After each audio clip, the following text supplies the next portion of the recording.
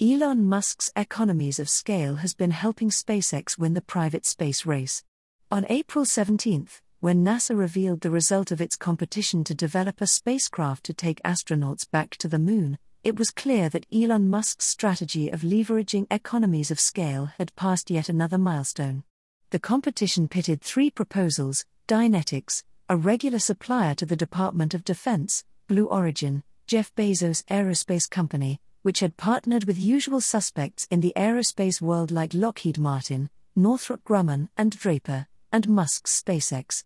Usually, NASA chooses more than one company for this type of arrangement, so as to cover its back and avoid any of them not being able to deliver its technology on time, but in this case it awarded the contract in its entirety to SpaceX.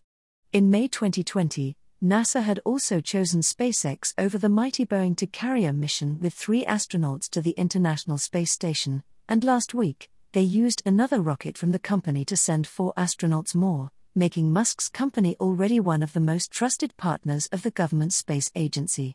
What made NASA choose SpaceX? Fundamentally, the aspect that differentiates Elon Musk's companies: leveraging economies of scale.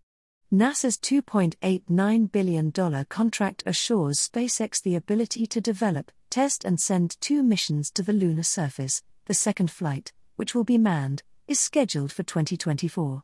But the value of the contract could be multiplied by a very important factor if, as expected, NASA continues, after this contract, to place its trust in SpaceX to continue sending regular missions to the moon to supply a base there with a permanent facility. In many ways, NASA's contract is a major departure from what it has been proposing up to now. This is precisely the most significant element of the decision, and where SpaceX had the biggest advantage. Blue Origin's project was the most conventional, with a 3-stage landing design, in line with NASA's approach, but from which virtually no components were recovered. Dynetics delivered a more innovative and reusability-oriented proposal, but was unambitious, proposing to take just a few astronauts to the moon. In contrast, SpaceX presented Starship, its huge rocket designed to reach Mars carrying dozens of people on a mission lasting about 6 months, which Musk insists will be ready before 2030, while accusing the European Space Agency of lack of ambition, making it oversized for the lunar mission, but which ensures the complete reusability of the spacecraft, a technological challenge SpaceX has been preparing for quite some time after carrying out multiple tests and launches. NASA's support for such a bold project is an unusual gamble. Government agencies tend to play it safe, but it makes sense given the dramatic change in scale involved.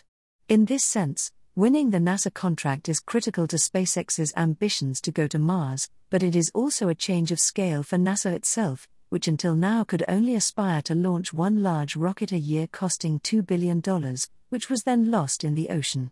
Now, it can move on to thinking about carrying up to 100 tons of cargo, but building one rocket a month and reusing it dozens of times. More launches imply more experience, hence, more economies of scale. If $2 billion allows it to launch 100 tons of materials into space every 2 weeks, the dimension of the space program changes completely. Once again, Musk's vision of economies of scale becomes the way to change an industry.